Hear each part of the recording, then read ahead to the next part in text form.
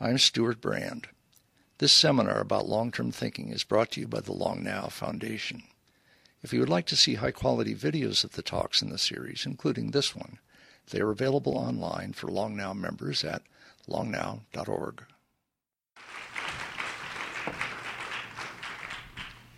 Peter, how you doing? Great. I got to say, I don't know if you know, I'm an astronautical engineer. Yep. Right? So, like, this is heaven. Yep. And you can turn off the clock now. We're going to geek out for about the next 2 hours. I got lots of questions. Can we pick up where you were? Absolutely. So, the future of space flight, okay, has been very controversial in the last year. You're a NASA official, so I won't ask you to either take an official or unofficial position vis-a-vis the controversies that have developed in the last year over space flight.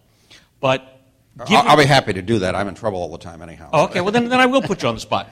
So George Bush had a vision. No, he had a plan. Not really. He had sort of a plan, but not willing to fund it. And so NASA rethought it, came up with a new plan. What do you think of the new plan? The new plan involves going to asteroids rather than the moon, involves a different rocket to get there, no longer the shuttle-derived Constellation rocket, perhaps a different capsule to get there, and a different time frame. What do you think of the new plan? Well, being in this environment we're talking about, long-term thinking, over the last few decades I've seen an evolution of thought, and I think there's great progress there. That the human space program is now really aimed at settling another world. I mean, 20 years ago, you had to whisper that in, dark bars or get fired. Now it's an open, thing you can talk about. So that's great progress. The problem is that as we started to contemplate that, and I served at I guess it's embarrassing, I served for the first Bush administration in the White House. And I was the staff officer for the first Moon Mars initiative. And the idea of each... Which Bush? Bush 1. Bush 1. Yep. Different Mars initiative than we were talking about a moment ago. It's another question. Bush 2 fired me personally, so I was... But that's a mark of honor, isn't it? That's it. It is, actually. That the idea was that now that we've gotten that embedded, and each administration has moved a little further on that, the idea was we would rebuild Apollo. And that's a great idea, but we don't have the money to do that. And so I think this president very wisely said, look, we got to take a different approach. We're scientists and engineers. Let's invent a new way to do it. And he had 2 key points. And the first point was we need to turn over to the private sector. And that's kind of your area. Getting to low Earth orbit, and we're seeing people that now can launch rockets. They build them. You're a fan of Falcon? Falcon 1, Falcon 9. They made billions of dollars in the internet, and they all want to go to space. That'll save us a lot of money. And then what NASA needs to do is to do the other 2 things we need to settle. One is to how to get to another world, and that's a different thing. The way to do that is to build a true spaceship. And I think probably electric propulsion, probably using solar energy or maybe nuclear energy, that'll take us between worlds. I mean, anybody that watches science fiction knows they don't just build a starship and go once. You build a true ship and you go between worlds. That's the thing that they wanted to start building. And then the third thing is, how do you live in another world? Now, I don't have the slightest idea how to do that, although I think things like synthetic biology have a lot of potential for that. That rather than trying to make an environment on Mars like Earth, why don't we modify life? And so it's better suited to that, and I think that's going to happen. Of course, it begs the issue about the human genome. I suspect that when people settle another world, they'll modify that as well. But that's what the new program was. Now, unfortunately, NASA has survived for decades in being a jobs program, and so there's tens of thousands of jobs in some key southern states that have very senior members of Congress, and they had their say, as they should. And so now we're kind of in a compromise. We're kind of half doing some of the Apollo programs. But I think the good news on this is there's a high premium for inventing new ways to do these things affordably, and I think we're started on the right path. So that's what we had our 2-day Kumbaya session over. But I'm an optimist. Well, they cut some of the budget for the privatization of space, which I didn't appreciate, I must say. I thought that was a mistake. On the other hand, the idea of going, say, to one of the moons of Mars as a first step before going to Mars, because it's much easier to get to, say, Deimos or Phobos rather than to land on Mars and get back up. That seems more plausible. Well, you've actually hit the nail on the head, and I have to confess to be guilty to sort of conspiring with various people to get the asteroid and moons of Mars in there. If you are building a true spaceship that doesn't have to land on a world, it's a lot cheaper. So the intervening steps are these islands in space, the asteroids, and then eventually getting to the moons of Mars. Now, one of the curious things about Mars is there may be extant life there. And that's why I think it's essential that we don't just land on Mars. The moons of Mars are a good place to research that, plus they're littered with Martian material. But if there is life there, we need to be very careful. I mean, and this, I'm told, this is, if you're a conservative, you're worried about it killing us. If you're a liberal, you're worried about us killing it. I'm told when you mix life from two different areas, usually one kills the other. So we need to be very careful on this one. So I think the way to do that is to go to the moons of Mars, where we can actually do extensive telerobotic exploration of the planet. But it's exactly what I think we'll do. We'll probably be on the moons of Mars around 2030 or so. That sounds plausible. So you touched on something that has interested me. When I was an engineering student, and my degree is in astronautical engineering, rocket propulsion, we all expected by now some form of propulsion that would make it relatively low cost and easy to get to orbit, and even more powerful form of propulsion to get us to other worlds. Not yet talking stars, but just moon, Mars. Any prospects for significant improvement of ground to space and space to space? Well, being the Silicon Valley Center director, yes. In fact, we have a young scientist that we're funding to do microwave thermal propulsion.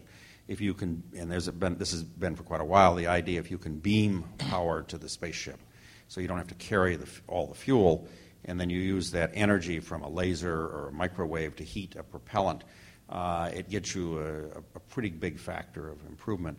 I think that's one way of getting off the world. I mean, there's more exotic ways of, giant cannon and so on, but it's kind of hard for a human to survive in those.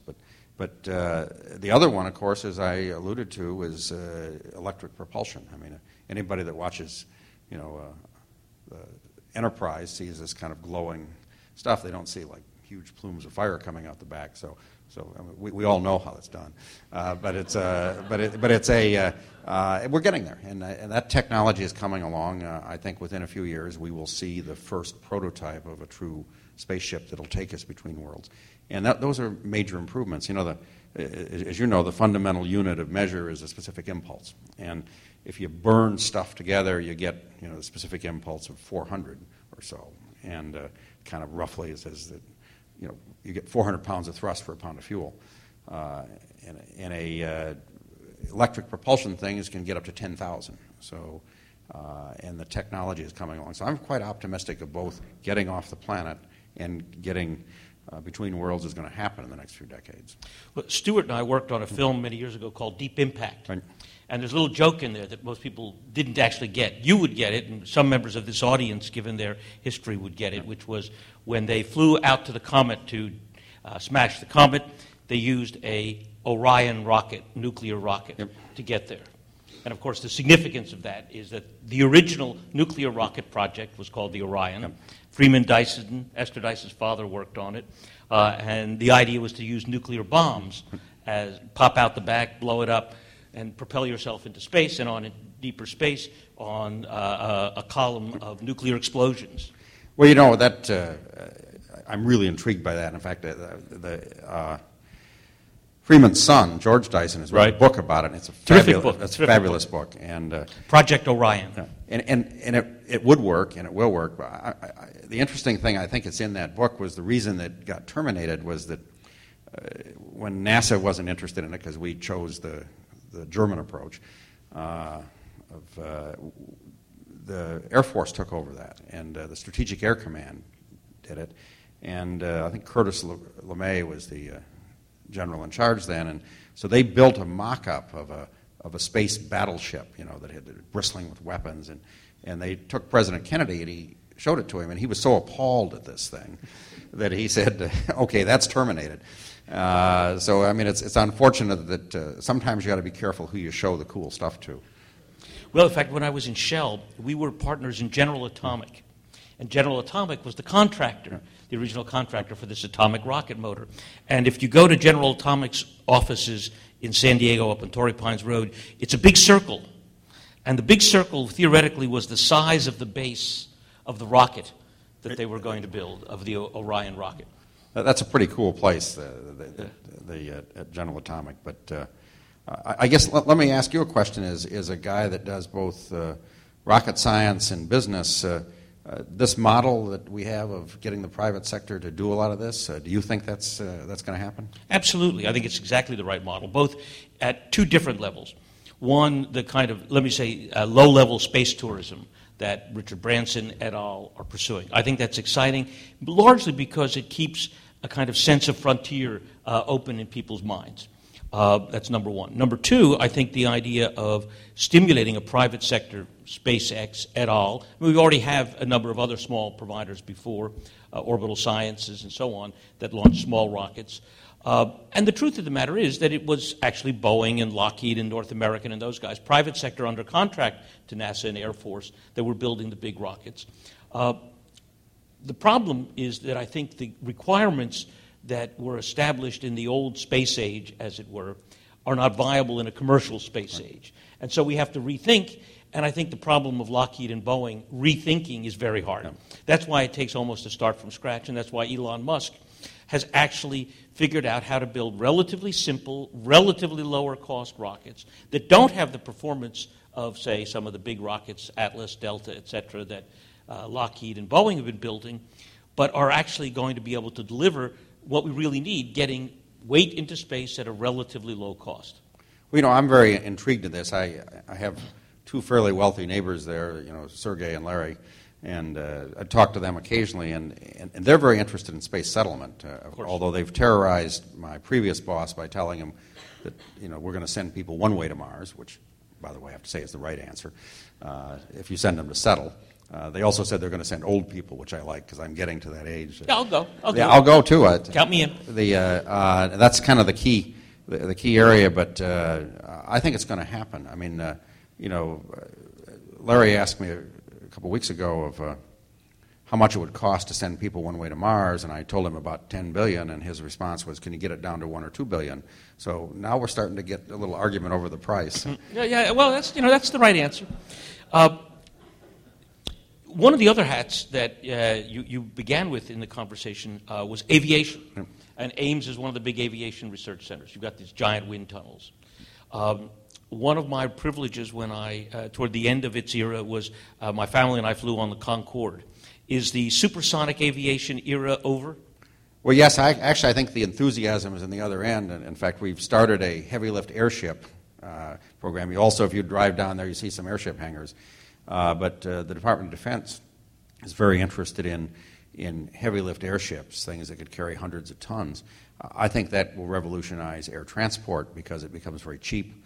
It still goes 100 knots, so they're not that slow. But the idea is that you could easily go to Hawaii, for example. Most air journeys are at most a couple thousand miles. So you go there overnight. And you get an airship, you have a cruise liner. You have a cruise liner. And I think the era of airships is going to come back. In fact, we see one that's based at Moffett flying over right now. And I'd like to fly it. It's the one form of flying I've never done. The other thing, I think, rather than going faster, is, again, a lot less fuel. And the other technology is the electric engines. And I think that we're close to the technology where you begin to get chemical fuel energy densities in a battery. And once that happens, then I think electric aviation is the next frontier.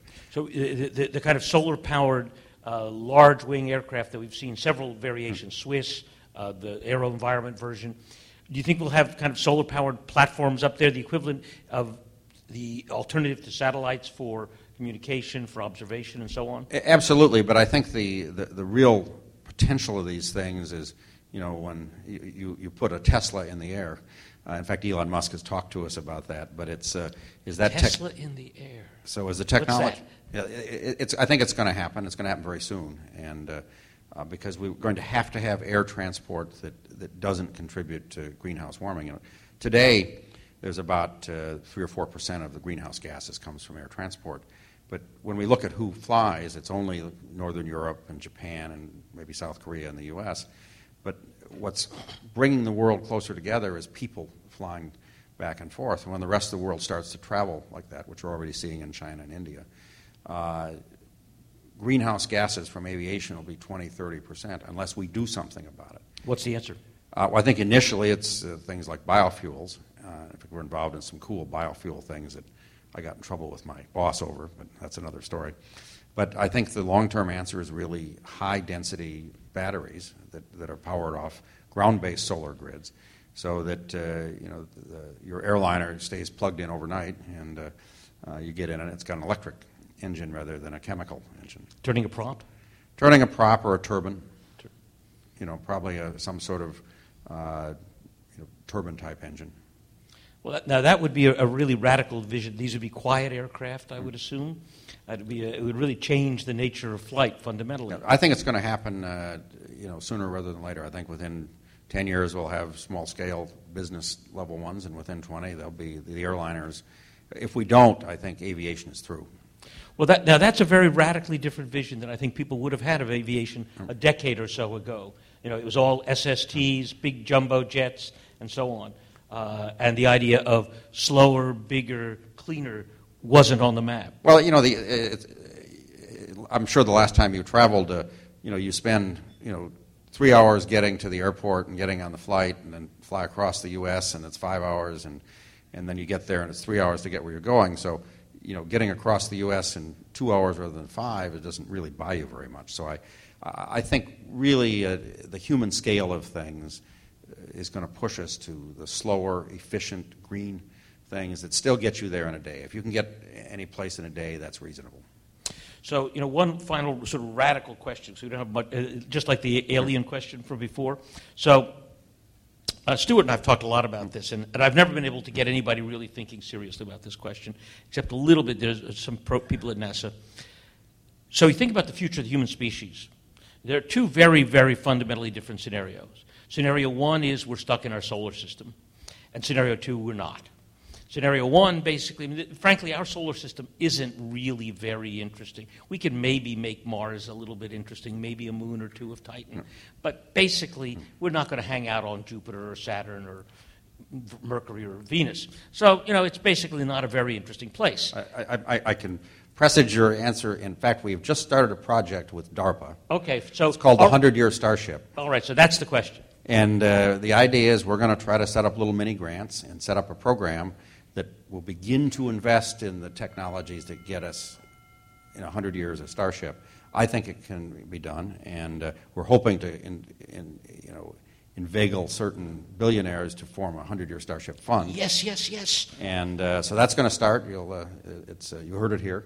But I think absolutely we need to build a Starship. See, you're ahead of us. We talked about this at Long Now, and I couldn't get anybody to take it seriously. I said, nobody will take this seriously. You're right on target. DARPA sent me $1 million, and I put $100,000 of our money in, so it tells you the relative budget between defense and us. All right. Oh, we got 22 seconds. So, on the Starship, are you going to be on board?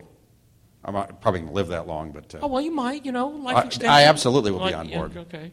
Yeah, or at least some genes. Right, exactly. I mean, wasn't there another Worden who was involved in space Yes, flight? there was. Yes, so you can pass it on. A distant relative. Thank you.